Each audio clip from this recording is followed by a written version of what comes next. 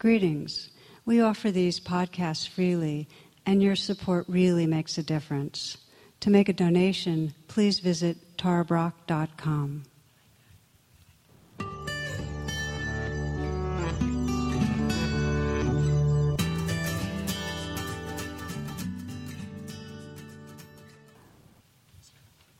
Namaste and welcome. Those of you that are listen in regularly, we always start with this gesture and word of Namaste. And you might be aware that the word Namaste is a way of greeting or bowing or honoring the divine that lives through all of us. And the gesture of the palms together and a slight bowing of the head is part of the embodying that honoring. And I love that. I do a lot of bowing in my own practice because in the moments of going like this, there's a tenderness and care that wakes up through it for the life that's really living through all of us. And I often contrast it in my mind to, because in Asia, people go around all the time, Namaste, and then in the West we shake hands, and the origin, 5th century BC, is my hand's empty, I'm not carrying a weapon, I'm not carrying a gun, which is a great step, as we know. I'm safe, which is beautiful.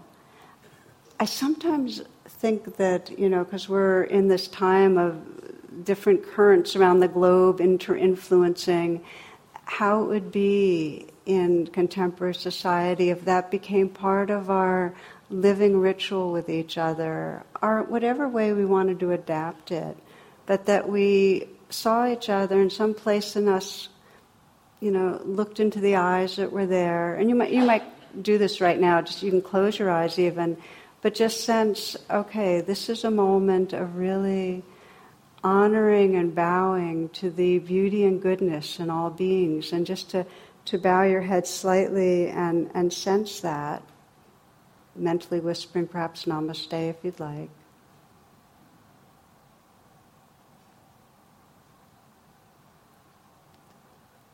And sense whether it brings you home to a tender-heartedness, an open-heartedness.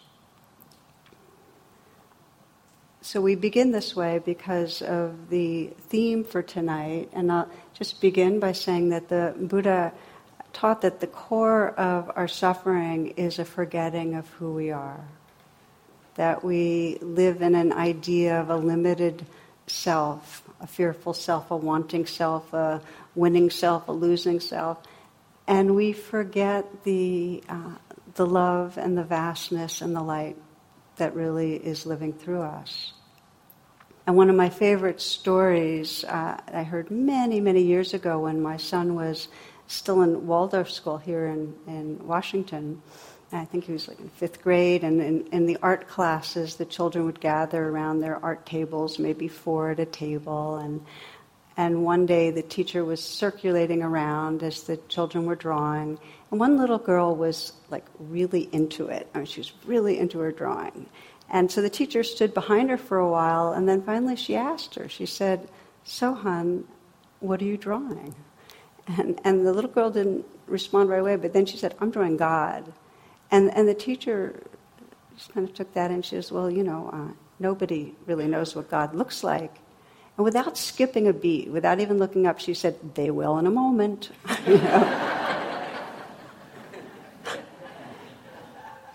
And I often think about, John O'Donohue, poet, said this. He said, "What happened to our wildness?" That wildness of God, of the divine, of that sense of really being connected, and we kind of get civilized out of us a bit. And Thomas Merton puts it this way. He says, "Life is just simple. We're living in a world that's absolutely transparent, and the divine is shining through it all the time. This is not just a nice story or fable. This is true." It's true. So, what we'll explore in this talk is really what gets in the way of Namaste, what stops us from being able to genuinely feel and see and sense and intuit that intrinsic goodness and honor it. What gets in the way?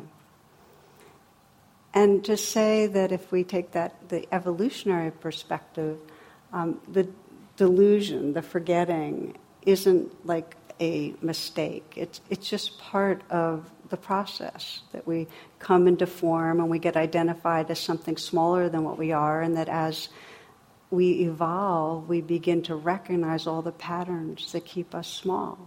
And in that recognition, we start inhabiting a larger space of being. That's really seems to be the direction or the pattern of evolution.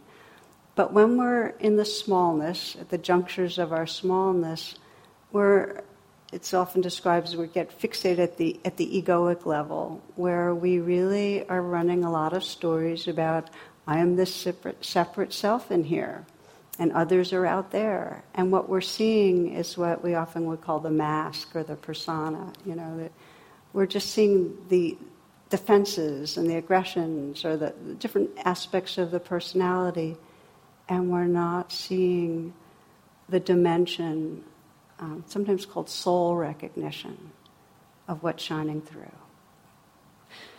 So I'd like to frame our exploration. I'm going to ask you to do a bunch of different reflections tonight, as I often do. But I'd like to frame it in a story I like to tell once every few years, because I find it really inspiring. It's called King Arthur and the Loathly Lady. So I'm going to read you some of it. King Arthur was on one of his expeditions, and he encountered an enemy, a knight who had a lot of dark powers and could cast a spell over him. And it made him terrified, and he was powerless against the spell. And the knight said, you can have your freedom back, and I'll take off the spell, but you have to be able to return in 7 days and answer a question. And the question is, what is it that all women most desire? Okay. I'm going to pause here and say, how many of you have heard this story? So you're going to know the punchline. A smattering. Okay. Because you may be thinking to yourself, well, what would the response be? Like, how is King Arthur going to get out of this mess? Okay. So he agreed, and he went around asking everybody, women mostly, smart guy. He asked, the girl herding the geese and the alewife and the great ladies and so on, but none of their answers rang true. And so the final morning, he finally realizes he has to go back to the knight's castle, and he has a heavy heart because he has to submit to what happened and really die. That was the end of it. But deep in the forest, he encounters Lady Ragnell. And Lady Ragnell is covered with jewels, but she's the loathsome lady. And the description, her face was red, her nose was runny, her mouth too wide, her teeth yellow and hanging, her eyes bleary, and so on. And he encounters her, and he's horrified by her, but she said, Sir Arthur, your life is in my hands. And he says, well, what do you mean by that? And she said, I know the correct answer. And you must grant me one wish if I'm going to tell it to you. And he agrees. And so she said, my wish is that I want to marry one of your knights. And again, he's horrified, because how can he give away one of his knights to marriage to this loathly lady? In fact, he wants, the knight she wants is Sir Gawain, who's his own nephew. So he has to ask Sir Gawain. He goes back and asks him, and Sir Gawain agrees. He says, as your friend and to save your life, of course. So they return to the woods, and, Arthur says, okay, I agree to it. What's the answer to the question? And Lady Ragnell says, it's not beauty, it's not wealth, it's not power, but what women desire beyond all else is to have sovereignty. To have sovereignty. We're going to come back to what that means, but that's what women want. They want sovereignty. So Arthur goes to the enemy knight and says, I've got the answer, and he tells the answer, and he's right, because he was given the right answer, and he has to release the spell. So here's what happens. Soon after Arthur, Gawain, and some of the knights ride out into the woods to keep the promise, find Ragnell, bring her to the court. Upon sight, some of the knights were sickened, some even insulting. But Sir Gawain looked steadily at the lady. Something in her pathetic pride and the way she lifted her hideous head caused him to think of a deer in the hound's sight. Something in the depth of her bleared gaze reached out to him like a cry for help, and he reprimanded the other knights, and right then he knelt before her, asking for her hand in marriage. She offered him a way out, but he was steadfast, and she accepted, saying, "You shall not regret this wedding." They married in the chapel. All came forward to offer words of congratulations, but they could barely speak, so horrified were they by Sir Gawain's fate. Ladies came up and touched her fingertips as briefly as might be, but could not bear to look at her or kiss her cheek. Only Cabal the dog came and licked her hand with a warm, wet tongue and looked up into her face with amber eyes that took no account of her hideous aspect, for the eyes of hounds seen differently from the eyes of men. At last it was over, and the couple led to their chamber. There, Gawain sat in a deeply cushioned chair, gazed at the fire, reluctant to glance in the direction of his bride, until she said softly, "Gawain, my lord and love, have you no word for me? Can you not even bear to look my way?" Gawain forced himself to turn his head and looked, and then sprang up in amazement, for there between the candlesticks stood the most beautiful woman he had ever seen. He stared speechless in wonder, and finally, finding his tongue, asked her, "How could this be?" "I've been under an enchantment, and because you have taken me for your wife, it is partly lifted, but only half. Listen, for now a hard choice lies before you. I can be fair by night and foul by day, or foul by night and fair by day. Decide which you want." Well, what do you think he chose? Gawain thought for a while, pondering the events that had led to this moment, and then it dawned on him what answer he must give. Whichever way it is you who must endure the most suffering, and being a woman, I am thinking that you have more wisdom in such things than I. Namaste. Make the choice yourself, dear love, and whichever way you choose, I shall be content. She cried out in joy, "My lord, you are as wise as you are noble and true, for you have given me what every woman genuinely desires, the answer to the riddle, sovereignty over herself. You have broken the spell completely, and I am free of it to be my true self by night and day." For 7 years, Gawain and Ragnell knew a great happiness together, and during all that time, Gawain was a gentler and a kinder and more steadfast man than he had ever been before. Then after 7 years she left. No one knows where she went, and something of Gawain went with her. So what do we make of this? We begin with what we mean by sovereignty. Because it's certainly not the traditional kind of sovereignty in the sense of seeking external power, though to experience sovereignty is completely empowering. It's not independence because we are entirely interdependent, although sovereignty means we're not attached. But in this sense that we're exploring together, sovereignty is a spiritual freedom, and it's realized when we're not any longer living with the filters of the mask. We're not identified with something smaller than who we really are. We're free to inhabit our awake heart, our awake spirit. The understanding being that the real change, the real prison is the prison of our conditioning when we get identified. When we're conditioned by messages that say we're less than who we are and we believe them, then we're not sovereign. So others can help us be more sovereign by help us remembering who we are, and the path that we're all on in our own ways with whatever practice, our reflections work for you, is really an evolutionary path of increasing sovereignty, increasing freedom from conditioning that keeps us small. So we're going to look at this a bit more. The gift of sovereignty is that we're living in kind of a perpetual namaste, of a deep seeing and honoring of the sacredness. What Thomas Merton described so beautifully as this transparent world. It's very transparent when we have that freedom. So let's look a little bit at what blocks. What is the conditioning that blocks us from really inhabiting what's possible? And I invite you to reflect, because we need to be able to see the movie that we're in, how we're taking ourselves as the protagonists of a movie, to be able to step out of the movie. And so the first reflection is just to, if you want to, you can close your eyes, just to sense maybe recently when you met someone new, met someone for the first time.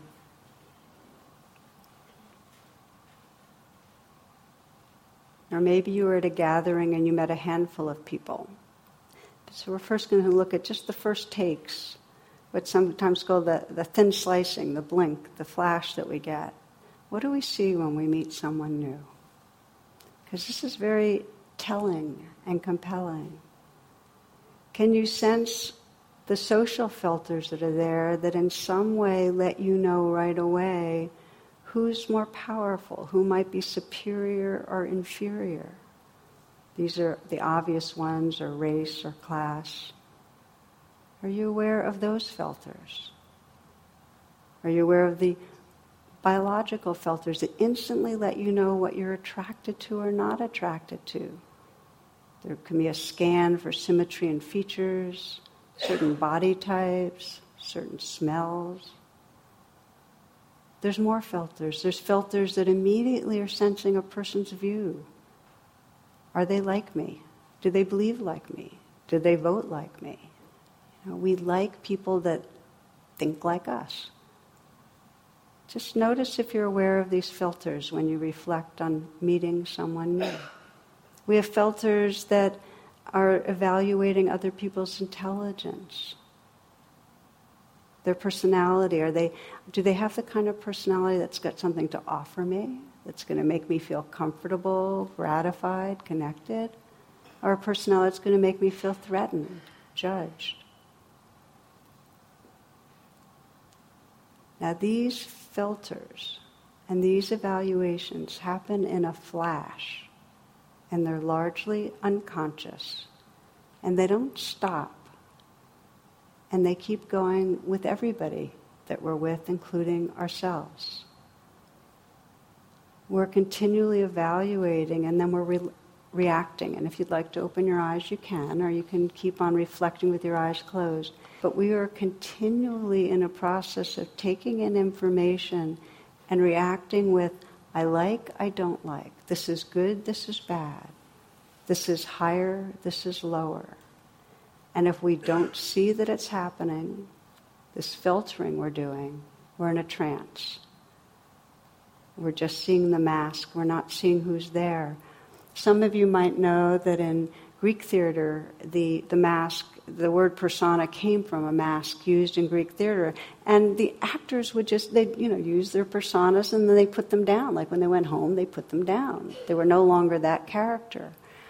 But we get identified with the mask. We have certain key roles, certain key beliefs that we organize around. And when we do that, the filters we use for others are tighter. We can only see their masks. So we're fed a lot of our filters by the society in ways we're aware of. This society tells us what the standards are for being attractive, what the standards are for intelligence, a certain kind of left brain intelligence, which of course leaves a good percentage of our children feeling like they're not smart. This society tells us, about morality and what morality is supposed to be, what kind of personalities are good, how we should be productive, the value of contributing. So we internalize. And if you start watching your own mind, I can speak for myself, there's a voice that's going, well, how am I doing now? So here I am giving a talk, okay? And I can say that voice is back there, I'm aware of it. And there's standards I have for when I'm here giving a talk. And one of the standards is, am I actually in my body feeling sincere, or am I just kind of talking the concepts? Do you know what I mean? Like, am I really feeling it? And then another is, how am I doing? Is there some synergy, like a sense of connection with those here? We're live streaming one of the first times. Is there a sense of connection with those of you that are part of that, of those that will be part of it? Is there like open-heartedness? And so I'm watching, and inevitably with that question, how am I doing now? We don't go right match our standard of perfect. So if we're not aware of the gap hooks our identity. There's a sense of a not enough self. Does this resonate for you? Okay, so this monitoring. If you don't see the monitoring, and you don't see the standards that you've set, and then there's living in this confined self. Now, one of the big areas that hooks us, where we're living in a mask and not in our wholeness, is what you might call the doing self. Like, how many of us really have our sense of identity very closely hooked in to the what I do? A lot of us, I know. How much am I doing? How well am I doing it? What's the status of the role I hold? So we have a narrative about who we are, and we have this like resume that we're presenting to ourselves in the world all the time on some level. My husband Jonathan has his resume, his real resume, on his website and elsewhere. He's got his name, and it says MA CSA. And a couple of years ago, finally someone asked him, what is CSA? And you know what it turned out to be? Cub Scouts of America. Let me tell you what he put under past employment. It's a long list. The final one was certified pesticide applicator for the state of Illinois. Expired. So much for a resume. But anyway. So our good, bad self, because basically the how am I doing is either feeding more of the good self sense, the bad self sense.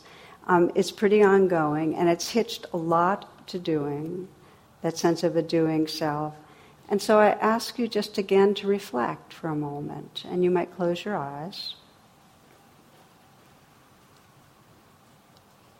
And scan with awareness for how you sense you're identified with the doing self. How much is your work, or your primary roles in helping others, really a key part of your sense of good self or bad self?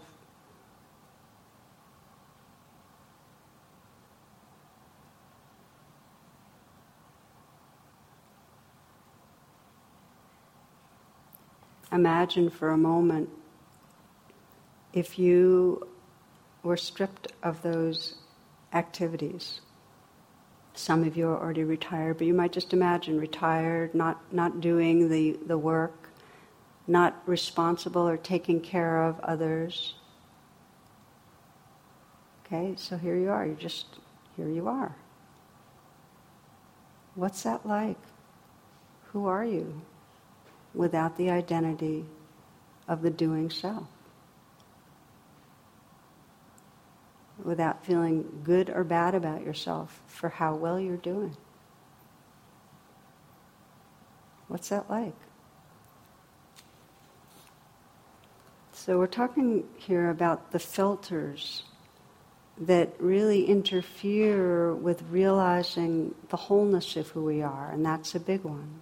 Now our filters, our masks, are reinforced in our interactions with each other, because that's where we present the self we want to get approved of. And it's way clearer when we're in that stress of being in a hierarchy, where we're with somebody that we feel is superior in some way, more powerful, that we want their approval. There's a wonderful story I heard about Franklin Roosevelt. He often endured these long receiving lines at the White House. And he complained that nobody ever paid attention to what he was saying. And so one day he decided to try an experiment. So there he is. He's going through the line, and to each person, he leaned over and murmured in their ear, "I murdered my grandmother this morning." And to a T, they would say, "We're proud of you, sir. God bless you, sir," and that kind of thing. It wasn't until the end of the line, the ambassador, I think from Bolivia or whatever, heard him, and nonplussed, his response was, he whispered, "I'm sure she had it coming to her, sir." So in our interactions, we maintain and sustain that limited self, trying to present the self we think will get back the response we want. And again, I want to ask you to reflect and check in and bring to mind a recent interaction with someone whose opinion you care about, somebody you would want to think well of you.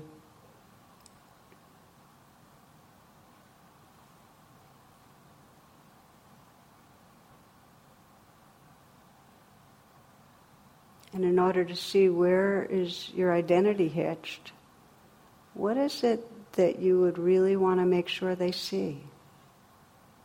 What is it you want to show?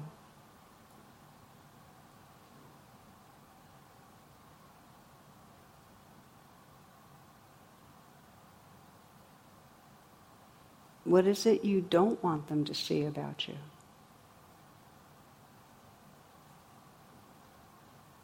What is it you'd want to cover up in some way?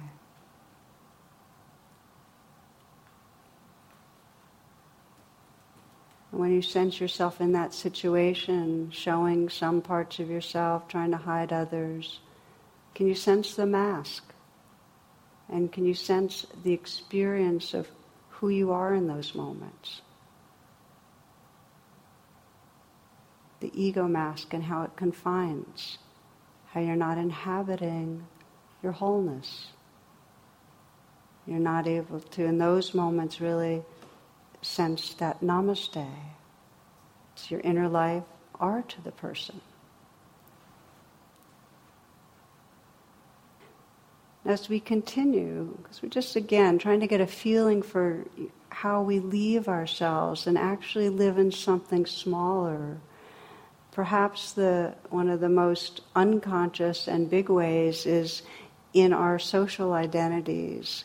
Right now we'll look at gender identity, and there's, of course, some awakening going on all of these identities, a lot more fluidity and so on, but there's huge unconsciousness around gender identity. Males are supposed to be this way, females are supposed to be that way. I ran across this recently. If Emma, Suzanne, Deborah, and Michelle go out for lunch, they will call each other Emma, Suzanne, Deborah, and Michelle. But if Mike, Phil, Rob, and Jack go out for a beer, they will affectionately refer to each other as Fat Boy, Godzilla, Peanut Head, and Useless. Nicknames. Guys do it differently. So, there's a huge amount of our self-concept organized around our idea of how we should be as female or as male, and for some of us as more fluid.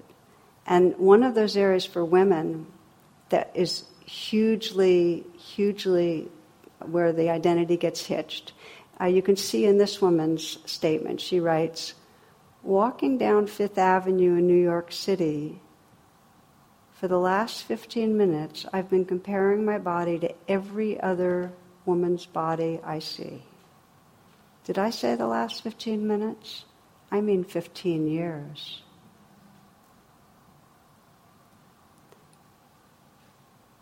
There's so much suffering around bodies. And it's these messages that are hitched that make us feel like something's wrong with us in contemporary society.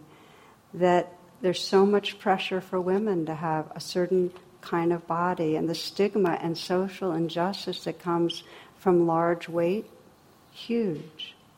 So Dame Ragnell, in the King Arthur story, it's well chosen that of course she would be a woman and presented as an ugly woman.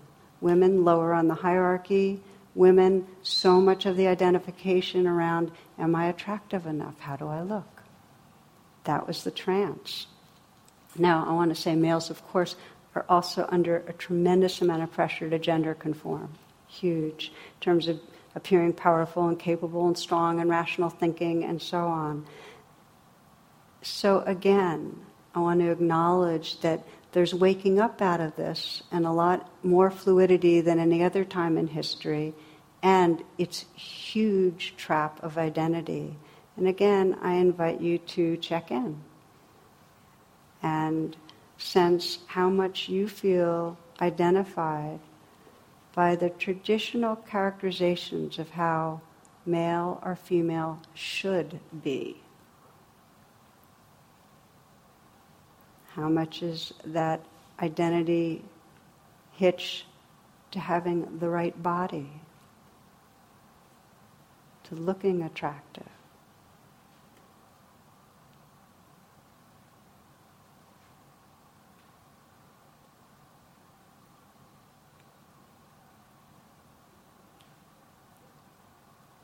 And can you sense past the trance of identity where we get hooked into certain characteristics, being enough, not being too much, who you are beyond male or female, who's here?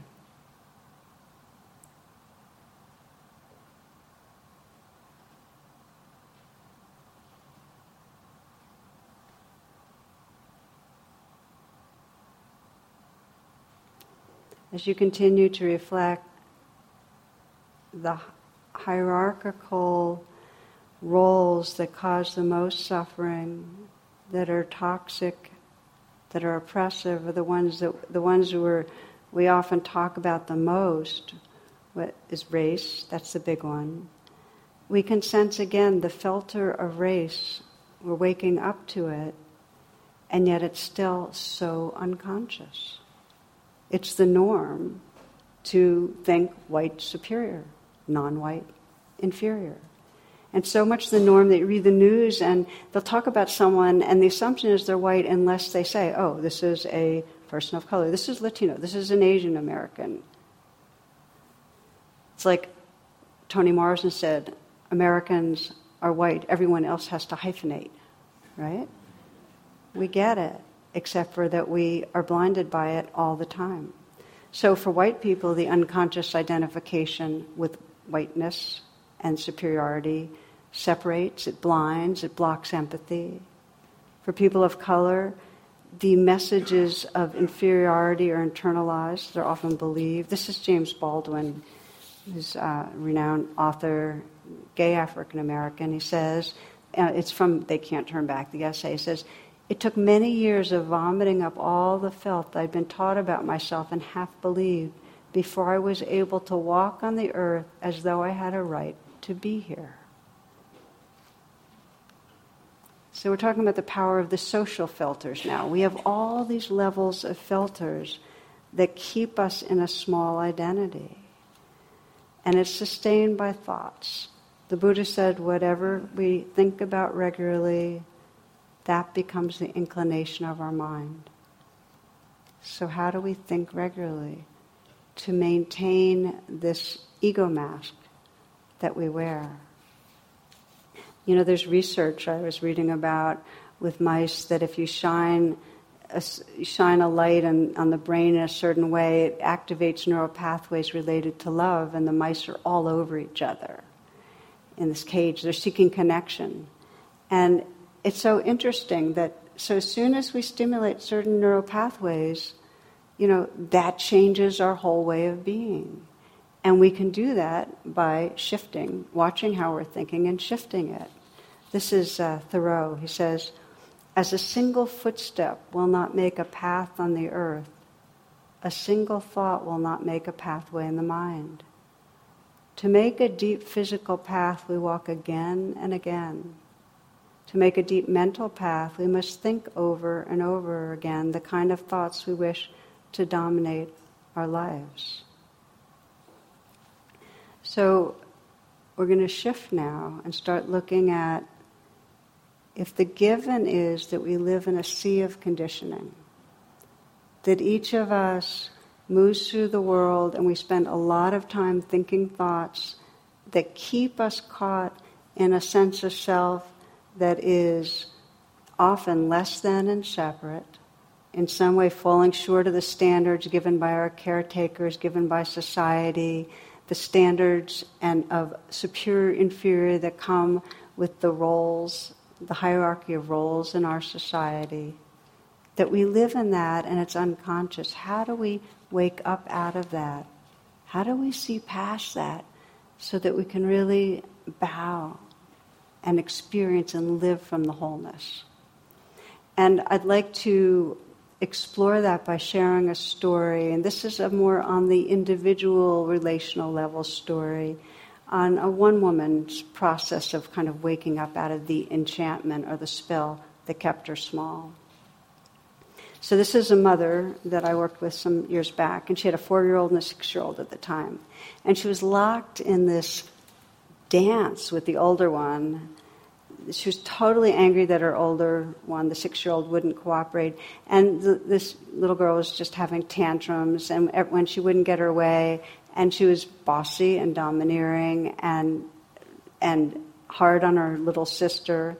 And so the mother, was at the end of her rope, tried to control her by punishing, by threatening, the stuff that we know ultimately doesn't work. She was doing a lot, like timeouts all the time. And the worst part was that she said, I don't like my daughter. I mean, I know I love her, but I really don't like her. And that was so shameful for her. To be able to say that out loud was just a lot of shame. She hated herself for that, and she regretted losing her temper.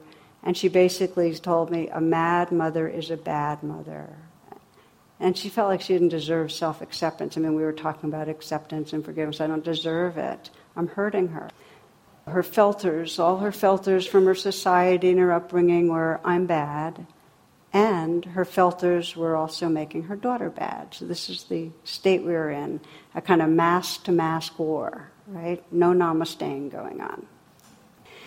Just to say that, okay, so what's the bridge then? Because she's caught in what I sometimes call that spacesuit self, where things are hard and she's living inside this repeating narrative of what's wrong with me and what's wrong with you, and failing in her mind. So I began to ask her some questions, and the first question I asked was, does blaming yourself in any way make you a better mother? And I ask this of you too, because one of the strategies when we feel caught in an ego mask, we don't like it and we blame ourselves. Does blaming ourselves for our egoic state ever help to loosen the grip? Does it ever help to have us inhabit a larger space of heart and mind? So I asked her this, and it was, of course, she knew and I knew the answer, because she knew that the more she judged herself, the worse she acted. Okay. So then we started practicing RAIN, which is really mindfulness and compassion, with what was going on. And so she was, like Thoreau described, she had many, many rounds of walking the pathway of you're bad and I'm bad. So that was where she started, recognizing those pathways, recognizing the way her mind and her feelings were basically locked in anger and blame. Okay? And then we started to investigate, and what she was basically finding, that sinking place in her body, that shamed place, was pure failure. I'm failing. And I invited her to do something I often do, and you can explore this yourself. If you're looking at your filters and the ego mask you're living in, make it bigger in a way by embodying it and letting your facial expression. So for her, it was like she got into the body of her angry ego self and the facial expression, and she got into it and went right. And I said, okay, now what's the most vulnerable place inside you when you're that way? And it was this very young place that had been criticized by her mother and just felt utterly not okay. And there was this voice saying, what is wrong with you? So she went right inside that place, and it helps to embody it. You get into the tight, small place that is where you're living from. You get to feel it from the inside out, but you also can find out, what does that place really need? And that's the question that can begin to shift from the enchantment, the negative trance, to more freedom. Because when she asked that place, what does it really need from you? She said, it needs to know that my heart is loving, that I can trust my heart. And so that's when I asked her to really get in touch. I said, call on who you are that's beyond the mask, beyond this, contracted space. Just call on it and ask that place to send you the message, And that's what she did. So that was her practice, just to keep on letting that message come in from a larger heart space. You can trust this heart. Your heart is loving. You can trust this heart. This heart is loving. And there was a shift in that process. This is the nurturing of rain, where she went from being the bad mother to being the open heart space that was holding that bad mother persona. She went from being inside the persona, identified, to the space that was bigger, that could include it. She went from the waves, a set of waves, to the oceanness that includes the waves. That's awakening from trance. That's when the spell is dissolved. She had to do many, many rounds, but she started seeing her daughter differently. And instead of seeing an obstinate child, an enemy, oppositional other, she started seeing a young kid that was distraught, that was having feelings that were hard for her to tolerate, anxiety and fear and so on. And she started finding ways to soothe her, comfort her, and be playful in a way that could call out her mischievous, lively, creative side. And she even got her to start drawing her feelings. She just started finding ways that her daughter could pull out of the spell, because she was deep down able to see her daughter more in that Namaste way, who's really there, than seeing the ego self. This is the shift we can make in our lives. Each one of us, we all go into the spell like Dom Ragnell was in some way, of being caught in something smaller than who we are. We all see each other, and we see the coverings when we're in that. The first step is inwardly. It's to go, oh, okay, so what are these thoughts that are keeping me small? What's going on inside me? Can I feel it fully? And can I bring kindness to it?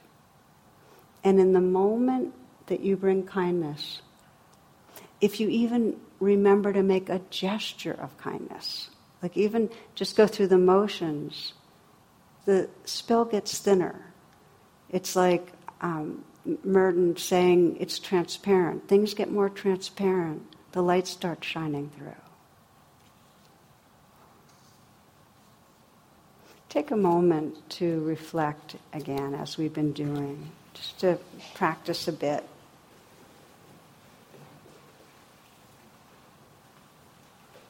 And this time, bring to mind a recent situation with another person where you suspect that you are both a bit in a kind of reactive, egoic trance, both living from inside your masks. Not something that has trauma to it. Just something where you're in disagreement, an edginess, a tightness, some hurt.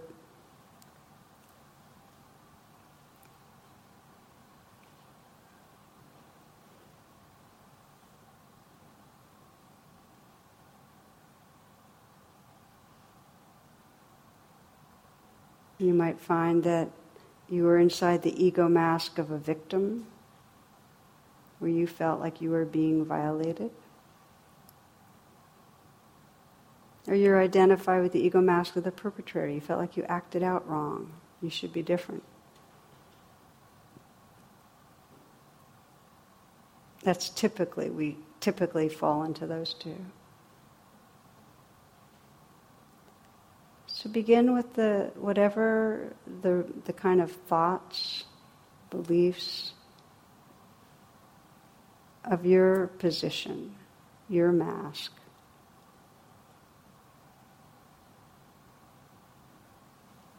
And see if you can, we call this the U-turn, rather than looking at what's going on with the other person, bring the attention in a U-turn and sense, okay, so what's really going on inside me?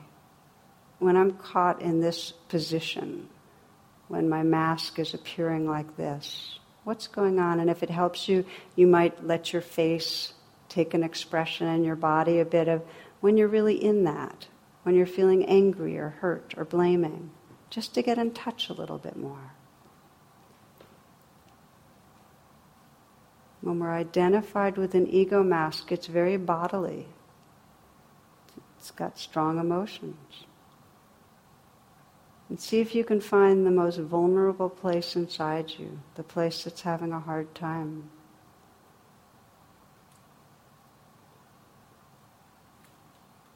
And just sense, what does that place need?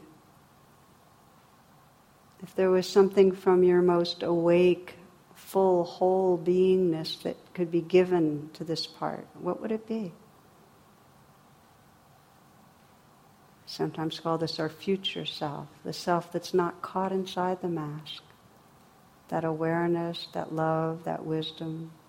If you could call in that place, what from that place might you receive? What does the vulnerability need?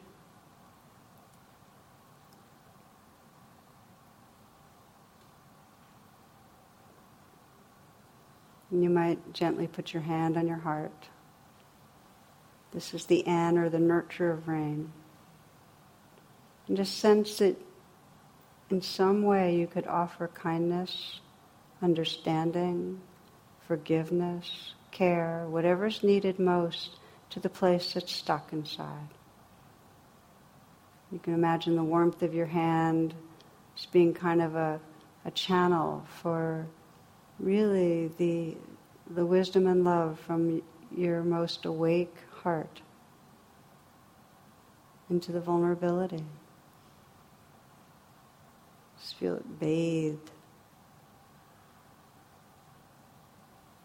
There may be a message, like it's okay, or you belong, or I'm not leaving, I'm here with you. And just sense the shift that's possible when there's some offering of kindness. How the who you are is no longer so stuck inside the mask, that you can inhabit a larger space of awareness, kindness, presence. And you can look through the eyes of wisdom more easily now to see the other. And see if you can see past the other's mask. This is the practice of soul recognition, just seeing first the vulnerability that's there.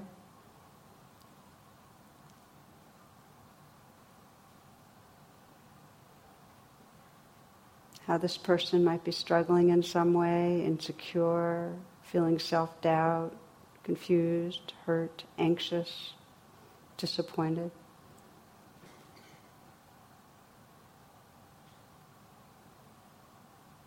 The first recognition when we have soul recognition is of that vulnerability, our common humanity.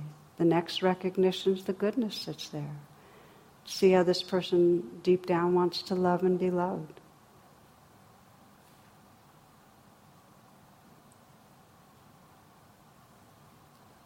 And in the deepest way, just to sense the awareness, the one awareness and light that's living through that being, it's the same awareness living through you.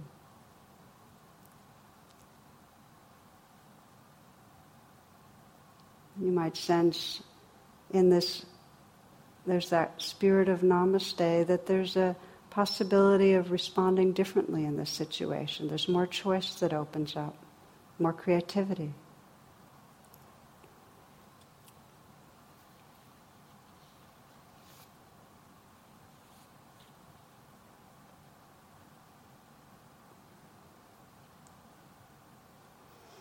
So again, if you'd like to relax your hands, you can. You can keep the eyes closed and just meditate for this last part of our reflection, or open your eyes if you'd like. To move from the spell to inhabit really the wholeness of who we are. There are two different basic pathways, and one we've been exploring is to go right into seeing, recognizing, well, what are the filters? What are the stories? What's the feelings that's here? What's needed? And to bring that gesture of kindness that can free us to inhabit our open-heartedness, then we can see others more clearly. This is soul recognition. We see the vulnerability, we see the goodness, we see the awareness that's here. And that brings us to a natural way of honoring. The second pathway, really, is the pathway of practicing when we're not stuck. And this is something that we all can do, and we can do, and it's really fun and beautiful, is throughout your day, wherever you have a chance, whether it's with a person in person or not, practice Namaste. In some way, your own way. But in some way, sensing the goodness that's there and appreciating it. And for some of you, like me, you might find that the gesture actually helps embody it. And there's certain words that help, and that there's something that really glows in you when you do it. And you'll find your own way. And sometimes do it out loud with another person. You might find most people it wouldn't work with because they just would feel awkward. But there might be somebody that just becomes the way when you see each other. And it's so sweet. It's so beautiful. So we'll close in that spirit. This is just a little poem from Rumi before we practice it. Rumi writes, "Are you searching for your true self? Then come out of your own prison. Leave the little creek and join the mighty river that flows into the ocean. Like an ox, don't pull the wheel of this world on your back. Take off the burden. Whirl and circle and rise above the wheel of the world. There is another view." So in this class, we're exploring this other view of seeing past the wheel of the world on our back, that spinning of all the thoughts and of all the filters that keep us, whether it's because of our social conditioning or our parents, all those messages that say, how am I doing now? That we can open out of it. That we can be the stream that joins the ocean and look through those eyes that really, really bow in Namaste to our inner life and the world around us. So in that spirit, let's do our final little practice.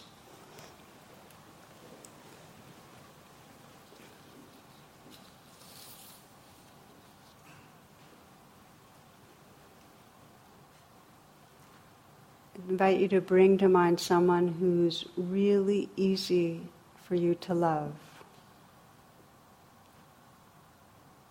And it could be a child, could be a dog, could be your partner, grandparent, somebody that's not alive, doesn't matter. Someone easy to love.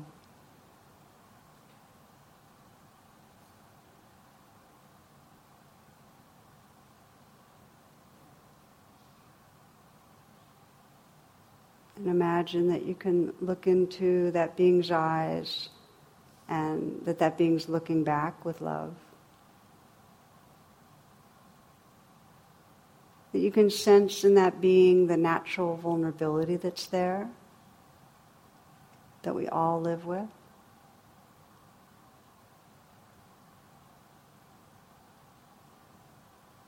The natural fears, the losses, the sorrows.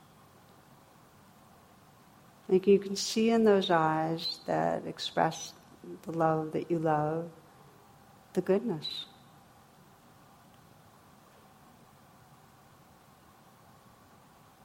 So that as you imagine looking into that being's eyes, you in your own way can express your namaste, your honoring. You might imagine it and sense bow. You might just feel your hand on your own heart and just tilting your head a bit. It may be purely energetic, it may be some words that in some way say, I see and appreciate the sacredness that lives through you. So take a moment and don't feel shy. If you'd like just to bring your palms together and sense that bow, please experiment with it.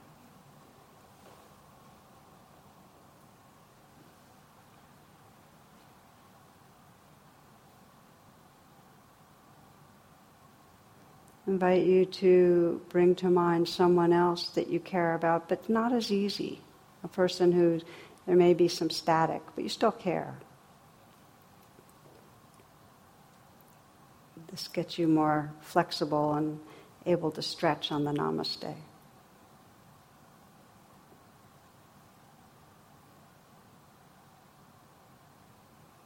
Bring to mind someone you care about, but it's a little more difficult, more edgy. And again, allowing yourself to see that being close up and reminding yourself of the natural vulnerability that's there. How this being too lives with uncertainty and fear, has endured losses, self-doubt. So your heart can just sense the realness of that.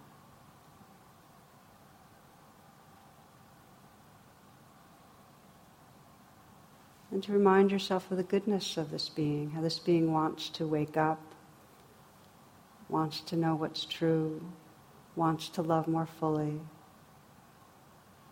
wants to know what it is like to feel loved, really feel loved. And in the deepest way, sensing the awareness, the consciousness that you share as one consciousness. One wakefulness, looking out through your eyes, listening through your ears. And so that again you explore that namaste, that honoring of the sacred that lives through that being. Then as a way of closing, sensing the life that's right here, this life we call self, the vulnerability of this life, that we sit here with this beating heart and we don't know. We don't know what's around the corner. And there's inevitable loss. And we all live with that. There's fears of failure. There's feelings of separation. So we open our hearts to our own feelings of vulnerability. You might put your hand on your heart and just let yourself be in touch with what's here. Sincere and real. And as we reflect, we sense the intrinsic goodness that's here, that in us which really wants to wake up, to know truth, that wants to love without holding back.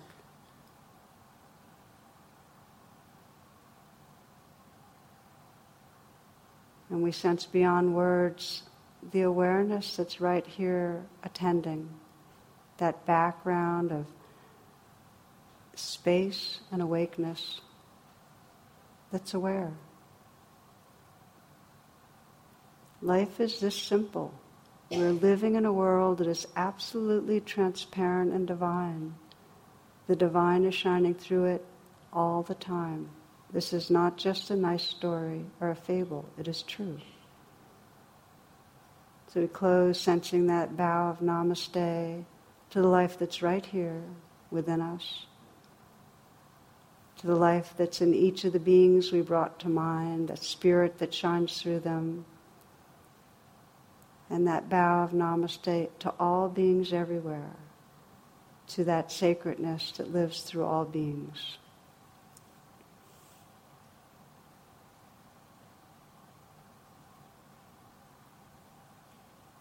Namaste and blessings to each. Thank you. For more talks and meditations, and to learn about my schedule or join my email list, please visit tarabrach.com.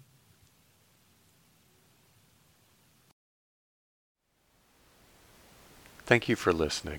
To learn how you can support the teachers and Dharma Seed, please visit dharmaseed.org. www.mindfulness.org/donate.